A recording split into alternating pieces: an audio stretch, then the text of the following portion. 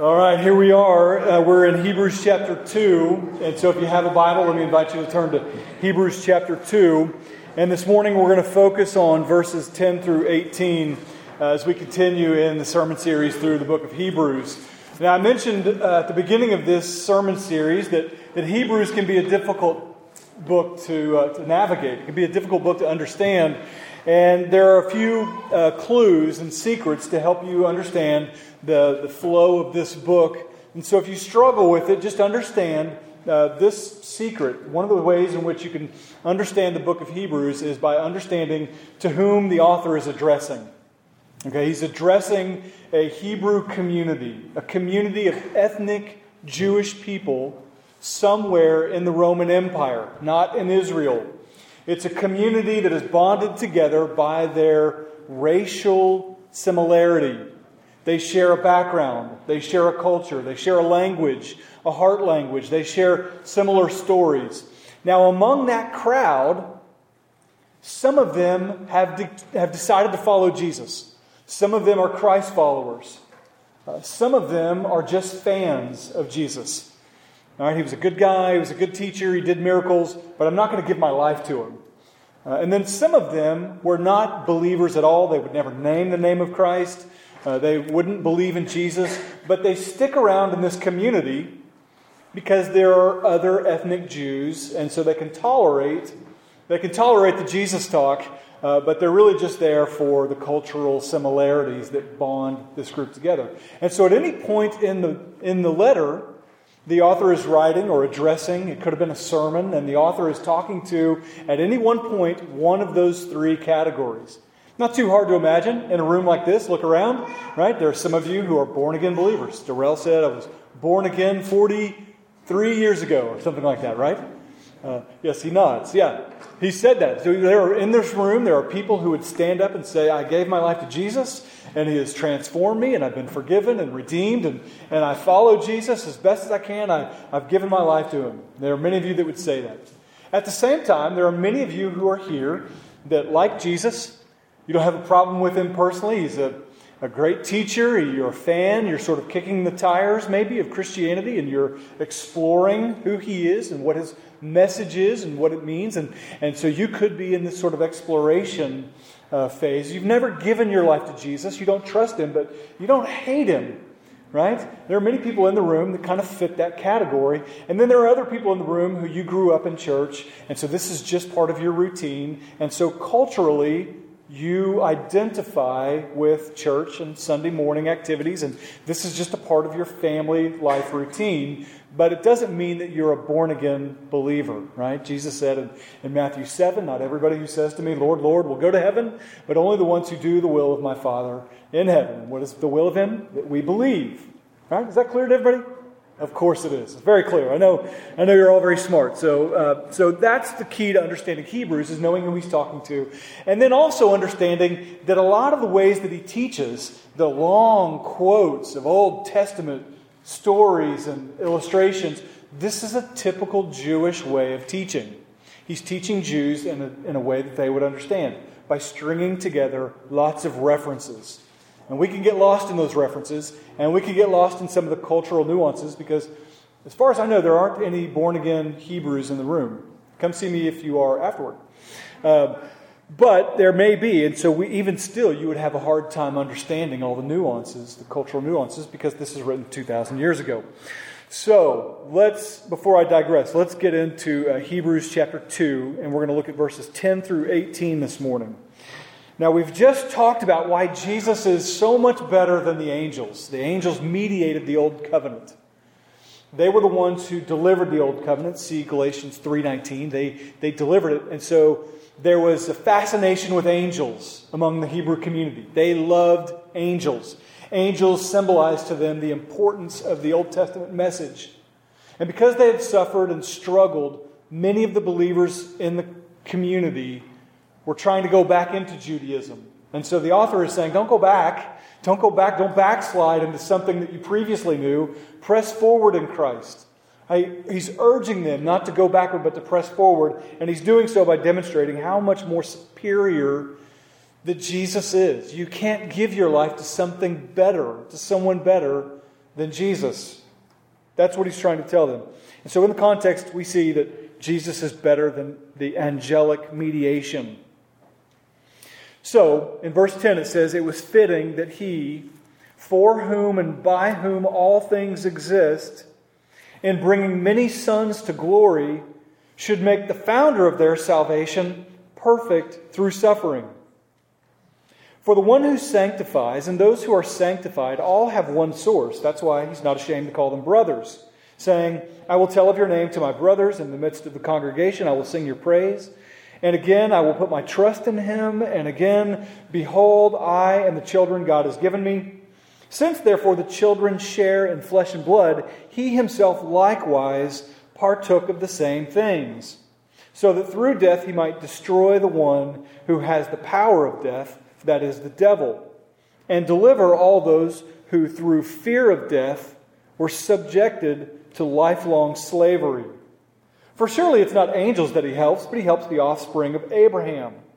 Therefore he had to be made like his brothers in every respect, so that he might become a merciful and faithful high priest in the service of God to make propitiation for the sins of the people." Great, deep, rich word, propitiation. Verse 18, "For because he himself has suffered when tempted, he is able to help those who are tempted." That's confusing a little bit, right?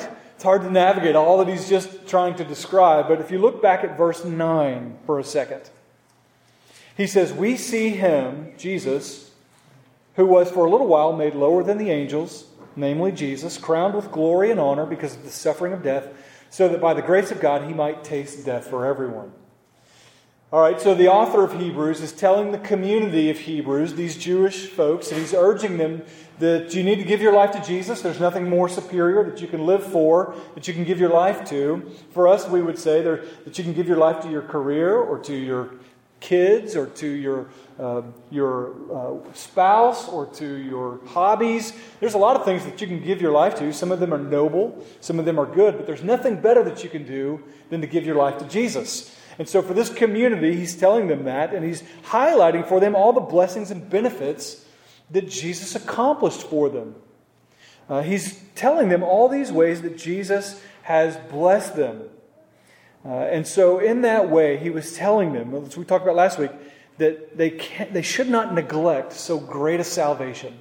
Jesus has saved us. Why would we turn backward? Why would we go backward into something else? And so he's highlighting all the benefits that there are in Jesus, all the great ways in which Jesus has rescued us. Jesus has accomplished the greatest rescue mission ever known to man. I'm a fan of military books, and I remember reading about the capture of bin Laden and reading about SEAL Team 6. Anybody ever read books like that? And getting involved and seeing how they were able to rescue captives and how in all these ways they were going on these rescue missions to release the captives. This is what Jesus did for us. He saw us in captivity, bound by sin and the devil, and enslaved to our own passions and desires, and he came to set us free, to give us life, to give us forgiveness, to give us grace and mercy and hope and eternity. And so he accomplished the greatest rescue mission ever known to man. Verse 10 describes, and it says about that salvation this way, that he was bringing many sons to glory. That his goal was to purchase for himself a people, us. Don't get hung up on the masculine terms in which they're speaking. This was a Hebrew way of speaking. But we would include, of course, sons and daughters, that God is purchasing for himself men and women, boys and girls, all people from all nations, that they might know him and be a part of his body of believers. He describes that salvation in bringing many sons and daughters to glory, and then he highlights these aspects of the salvation. And if you'll just hang with me, I'm going to show you the 5 or 6 ways that he is highlighting the salvation. The first one is he sanctifies us. Look at verse 11. "For he who sanctifies and those who are being sanctified all have one source." What does it mean to be sanctified? What does it mean to be sanctified? Well, when we talk about salvation and the way that Jesus saves us, it's broken down into 3 parts. The first part is He justifies us. That is, when you give your life to Jesus, you are legally declared righteous. Legally declared righteous. The end goal is that you will go to heaven one day. That's the glorification part. So there's justification, where you're legally declared righteous. You're legally adopted into the family of God. You legally become a part of His household. And then there's glorification, when all that's going to be realized. You're going to be ushered into the kingdom. Revelation 20 describes the book of life. And it's going to say that when we die, we're going to all face the judgment seat. And we're going to come before Him. And books will be opened. And He's going to say that those whose names were found written in the book of life will enter into glory. That's the goal of our salvation, that we would be in His presence, in His glory. Amen? Amen. But now is the middle part of salvation that none of us love, and that's the sanctification part, right? The sanctification part is the hard part. That's the part... I made up a dumb metaphor. Let's see if it works. I don't know. It may not at all. But let's just say your car is filthy. And you come to a moment in humility and brokenness where you recognize the condition of your car's filthiness and how gross it is. And so you come to the altar of car wash, and you go to pay and roll down the window, and you realize the price has been paid for you, right? And so your car at that point is legally declared cleansed, right? You haven't gone through the car wash yet. It's going to be clean on the other side, but at this point, the process has begun. The end part is your car is going to be shiny, and it's going to spray that glossy stuff on it, and it's going to come out of the other end, and it's going to look great, and it's going to be clean, and it's going to be dried, and so that's the end goal. But it's that middle part where the metaphor kind of breaks down, because when you go through the car wash, you just take a nap, or you sing because no one's listening, or you scroll through your phone, or you do something, but that's where the metaphor breaks down, because in sanctification, we don't do nothing. Right? The car wash does everything. It cleans the car. It does all the sprays and jets and foams and all kinds of stuff happen. But that's where it doesn't work for this story. But we participate in the process of sanctification. Jesus could snap and you're righteous. Practically, you're living a holy life. You're resisting temptation. You're walking in Christ. You're memorizing Scripture. You're doing well. All that could happen. But He doesn't do it that way. Isn't that one of the greatest disappointments in Christianity, right?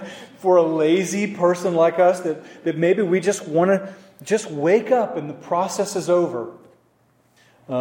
We want sanctification to be easy, but it's hard. We have to wake up, and we have to show up, and we have to submit ourselves. We have to yield. We take control of our life. Even after we've given our life to Jesus, we reach for it and we say, I can make that decision, and I want to go this way. I don't want to go that way. And so there's this constant tension in the already but not yet. Right? Already declared righteous, not yet experiencing it. Already forgiven, still struggling with sin. Jesus sees, when God looks at us, He sees the righteousness of Christ as a robe that covers us. But we don't feel very righteous, do we? We know we still have this daily battle with sin, and that's the process of sanctification. One of the ways in which He sanctifies us is through humility and suffering. Anybody suffer? Anybody experienced suffering? Yeah. And we all do. And we're going to talk about that in a minute. But the second aspect of salvation that He tells us, not only does He sanctify us, but look at verses 11 through 13. In verses 11 through 13, it says, the one who sanctifies us and those who are being sanctified all have one source. That's why He's not ashamed to call us brothers, saying, I will talk of your name, I will tell of your name to my brothers in the midst of the congregation. I will sing your praise. Verse 13, again, I will put my trust in Him. And again, behold, I and the children God has given me. Verse 14 says, since therefore the children share in flesh and blood. What's He talking about here? Well, one of the aspects of salvation is that God adopts us into His family. The picture of adoption is beautiful. The picture of adoption is that in which somebody who wasn't your child, who would likely face a more difficult reality, becomes adopted into your family so that you can give them stability and love and affection and attention. And they become a part of your family. It's a beautiful picture, the picture of adoption. And in the picture of adoption, God uses that language to show us one aspect of this great salvation. That you're a family member of God. That you are in His household. That you are a part of His family. He could have given you any title. He saved us. He created us. He could have called us anything. But He chose to say, for those who are in Christ, you are now a son. You are now a daughter of the King. You are now a brother and a sister. And with all the benefits of being a part of the family, you get an heir. You get an inheritance. See Ephesians 2, that you get all these benefits of being a part of the family. And He's equally harsh for those who are outside of the family. For those who are in the family, there is this blessing and benefit of being a part of it. But for those on the outside, there is no expectation of blessing. There is no expectation of inheritance. You say, well, I want to go to heaven. I want to be a part of the kingdom, but I don't want to go through Jesus. Well, it doesn't work that way. Say you found the wealthiest person in your town and you said, I want to live in your house. And you just walked up to them and you knocked on the gates and you had your U-Haul, right, pulled behind your car and you drove up with all your stuff and you said, I want to move in. And he said, this is my house. This is for me and my family, and you're not in my family. You're not welcome. If it wouldn't work in practical ways, why would we think it works? Why would God ever let us into heaven if we despise His Son and His salvation? So there's no hope for heaven outside of Jesus Christ. But for the family, there is every demonstration of affection, stability, love, inheritance, blessing. For those in which we're a part of His family, it's all there. Adopting us into His family demonstrates His great affection for you. Have you ever just woke up to the reality that you are a child of God? That He has redeemed you from a former way of life? That He has bought you and brought you into His household? All the blessings and all the benefits of sonship and daughtership. That you're a child of the King. And there's a great stability in that. Hebrews will go on to describe that at any moment you can go into the presence of God. That you can come in at any moment and cry out, Abba, Father, you're my dad and I'm your child. And there is a sense in which you can have this familial relationship. That's one of these blessings of this salvation that Jesus purchased for us. Another blessing, not only does He sanctify us, which is hard, but not only does He call us family, which is good, but He also identifies with us. He also identifies with us. Look at verses 14 through 17. Verses 14 through 17, He says, Since therefore the children share in flesh and blood, He Himself likewise partook of these same things, so that through death He might destroy the one who has power of death, that is, the devil, and He would deliver all those who through fear of death were subject to lifelong slavery. In this way, Jesus describes, the salvation is described by the author here through Jesus, as though Jesus becomes one of us. That He doesn't just save from the outside, but that He condescended to our level and became one of us and experienced what we experienced. Have you ever thought about what toddler Jesus was like? Or what infant Jesus was like? Or what awkward teenager, not if you're a teenager, I don't mean that in a bad way, but when your body and all those things are changing, that Jesus experienced all these things. He knows the full range and all the complexities of what it means to be a human. He understands that intimately. He knows what it's like to be confused or to be frustrated or to be dealing with anger or to experience temptation. Jesus understood all those things. He became one of us. He can identify with you. There are very few things that you are currently going through to which Jesus can't say in some way, I know what that feels like. Isn't that comforting? Isn't that good to know that Jesus has some measure of identification with you? That He can identify with you. Has someone ever tried to identify with you in a way that just doesn't connect? Happens to me occasionally. I mentioned this a few weeks ago. I'm from Oklahoma, and sometimes people know nothing about that other than it's a state you fly over or drive through. But one thing they might know is that it has like rodeos and belt buckles and cattle ranches and farms. And across the river from where I grew up, there was a horseshoeing school where people would go and learn how to put horseshoes on. And so people might kind of try to identify with me in all those ways, but I know nothing about farming. I know nothing about ranching. I know nothing about horses or horseshoeing or farming. None of those things fit for me. But if you want to talk about college football, I grew up in a college football town.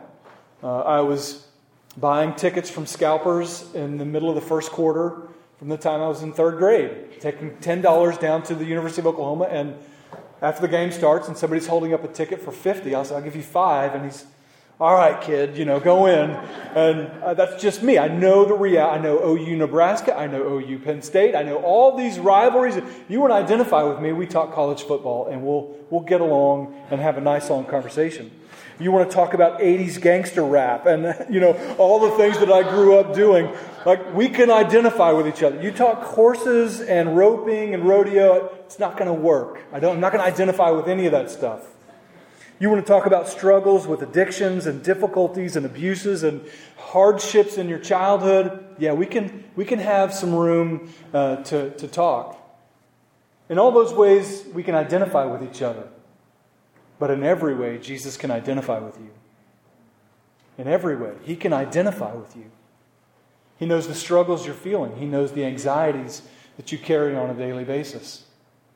He knows the anger and the rage and the difficulties, the things that swell up within you. He knows the complexities, the full range of human emotion. He has experienced it on your behalf. There's not a person in the room that He can't look at you and say, I know in some way what you're going through, what you're dealing with. Can you imagine a Savior who is outside of that experience? One in which has no identification with you or what you go through. Jesus identifies with us. He became one of us. He helps us in times of temptation. Is another aspect of the writer of Hebrews is trying to get across to them. He helps you in times of temptation. James says we're all tempted. James describes the process of temptation, that there's a desire in your life, and that as you feed that desire, it entices you like a lure. Sometimes you should view temptation like a fish would look at a hook. Something you want, but it's something that might hurt. Temptation is destructive. The end of temptation, sin is destructive. It's like a force, like water. Anybody experienced too much water this week? Right? Flooded basements. Water is good, but water in a large amount can be destructive. It erodes, it destroys. Sin is similar in that it is a destructive force. And which of us haven't experienced the damaging, destructive force of sin in our life, whether it's your sin or somebody else's? Jesus gives us a resource in times of temptation. When you're being enticed, when the hook is dangled in front of you, He is a resource for you. Why? Because He's experienced temptation. He's experienced it. And no one has experienced the level of temptation that Jesus has. I mean, just think about it. We experience a level of temptation until we give in. We don't know the upper levels of temptation before you give in. And not only was Jesus experiencing temptation, we experience it from our own desires, our own sinful desires. That's a strong pull in one direction. Our own internal desires. That's a difficult enemy to wrestle with. But there are also outward enemies. The angels, the fallen angels, the demons, they entice and make attractive. The culture, that's a third way in which we experience temptation. Jesus experienced all of those other than the inward pull of His own flesh because He wasn't sinful. But yet He was tempted by Satan himself to the fullest measure, to the point where He resisted, to where His capillaries burst in His forehead and His face, to where He was sweating drops of blood. Anybody ever resisted temptation to that level? None of us. But he resisted, and he resisted temptation, and he resisted it to the level that he was victorious over it, so that he embraced the cross, scorning its shame, and sat down at the right hand of the Father. Jesus endured the greatest level of temptation ever. So when you're tempted, you are able to call upon the strength that Jesus provides to resist temptation, if you choose to. If you choose to. You can be in a position where you kind of desire sin, and you willfully walk into it. That has its own destructive consequences. But you could also be in a position where you're walking with the Lord and you're growing and you're seeking to please the Father and walk in a holy life, and so you're resisting temptation, and when it comes along, as it does for all of us, you're less likely to give in and you're more likely to resist as you cry out to Jesus, the strength of your temptation. 1 Corinthians 10, verses 12 through 13 says, "Therefore let anyone who thinks that he stands strong take heed lest he fall. There is a pride that comes before the fall." Right? Proverbs 16:18, "Pride cometh before the fall." I share this with my son when we're playing basketball together, and he rains a three down on me and gets a little swagger, right? And I say, "Hey man, pride comes before the fall. You just keep inflating your head here, and old man's going to bring it. I'm going to drive to the hoop, and I'm going to make a basket here." So pride comes before the fall. And in the same way, if you're in a position right now where you think everything's going well and I'm resisting temptation, and you start to pat yourself on the back, just beware that pride comes before the fall. "Therefore, let anyone who thinks that he stands take heed lest he fall." 1 Corinthians 10:13 says, "No temptation has overtaken you except that which is common to man. And God is faithful to you. He will not let you be tempted beyond your ability, but with the temptation He will also provide the way of escape so that you may be able to endure it." If you don't memorize Scripture, memorize that Scripture. There is an escape hatch, right? Escape. There's a way to get out, right? There's a hatch that leads you out to victory, and Jesus knows the way and leads you to the way if you choose to follow Him. That's a great aspect of salvation, right? Who of us doesn't struggle with temptation? Lastly, finally, Jesus accomplished all of this by choosing a path of humility and suffering. So when you choose to follow Jesus, you're following Him down a path of humility and suffering. So you say, "Yeah, great.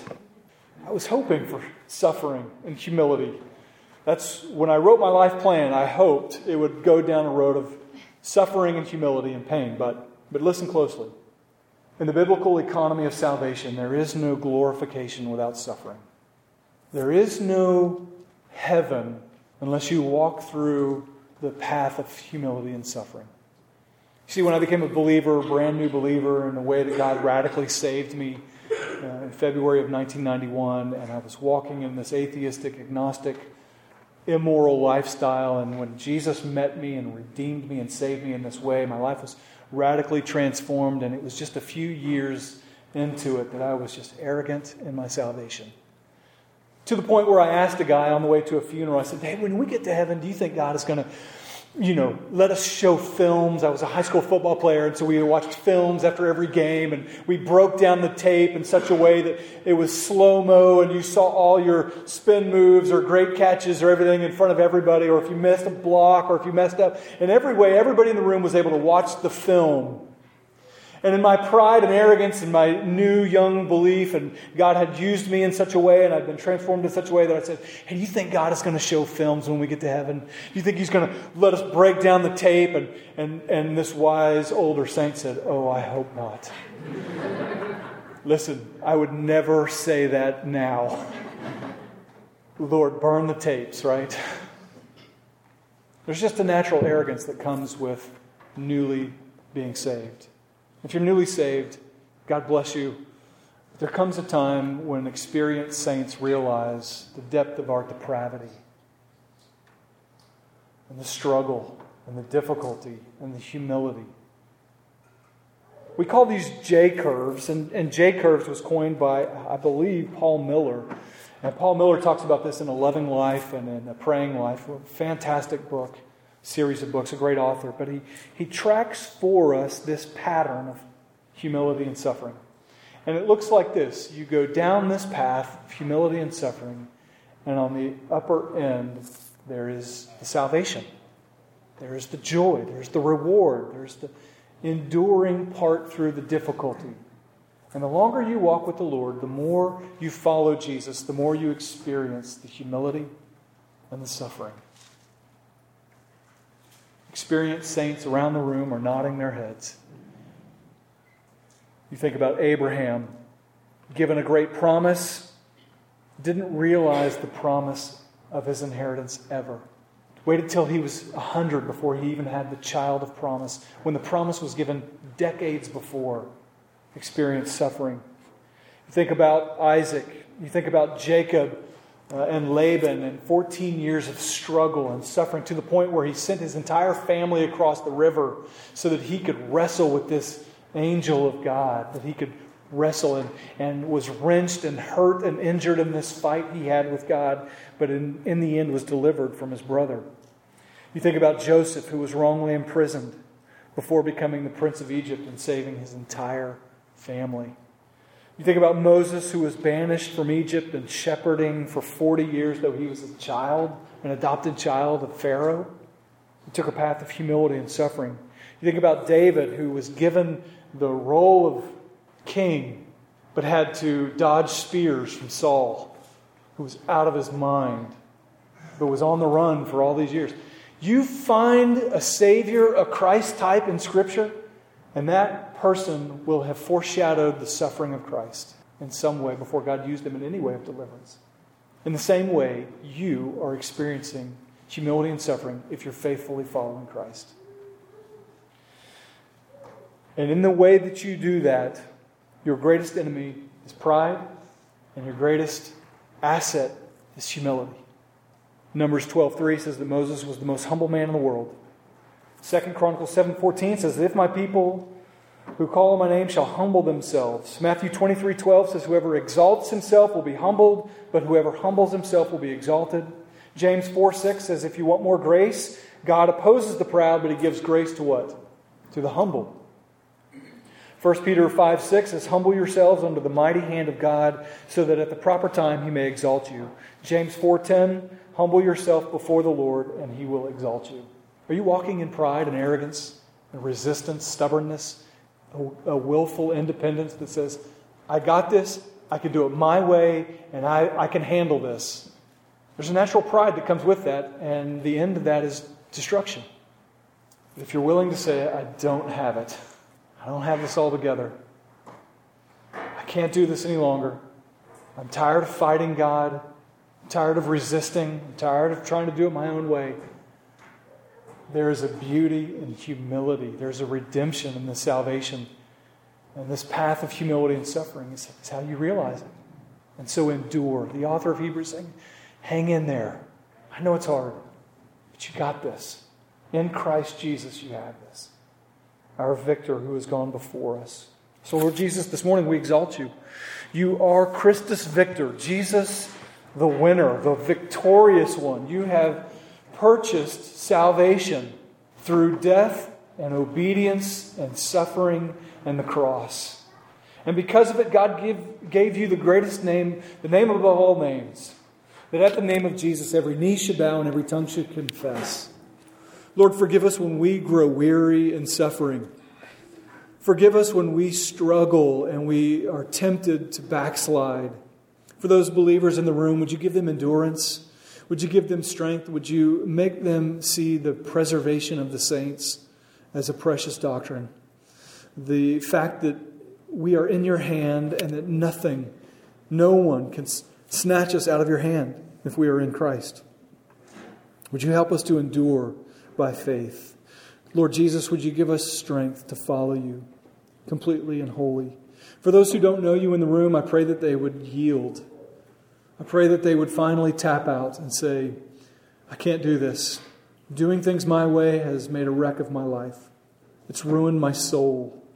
And Jesus, for those who are willing to make that confession and to yield to you, I thank you that you promise to bring life and all the blessings and benefits of this great salvation that you purchased. Would you make it a reality today in this room? Would you call sinners to yourself? Would you call believers to endure? And we ask this in Jesus' name. Amen.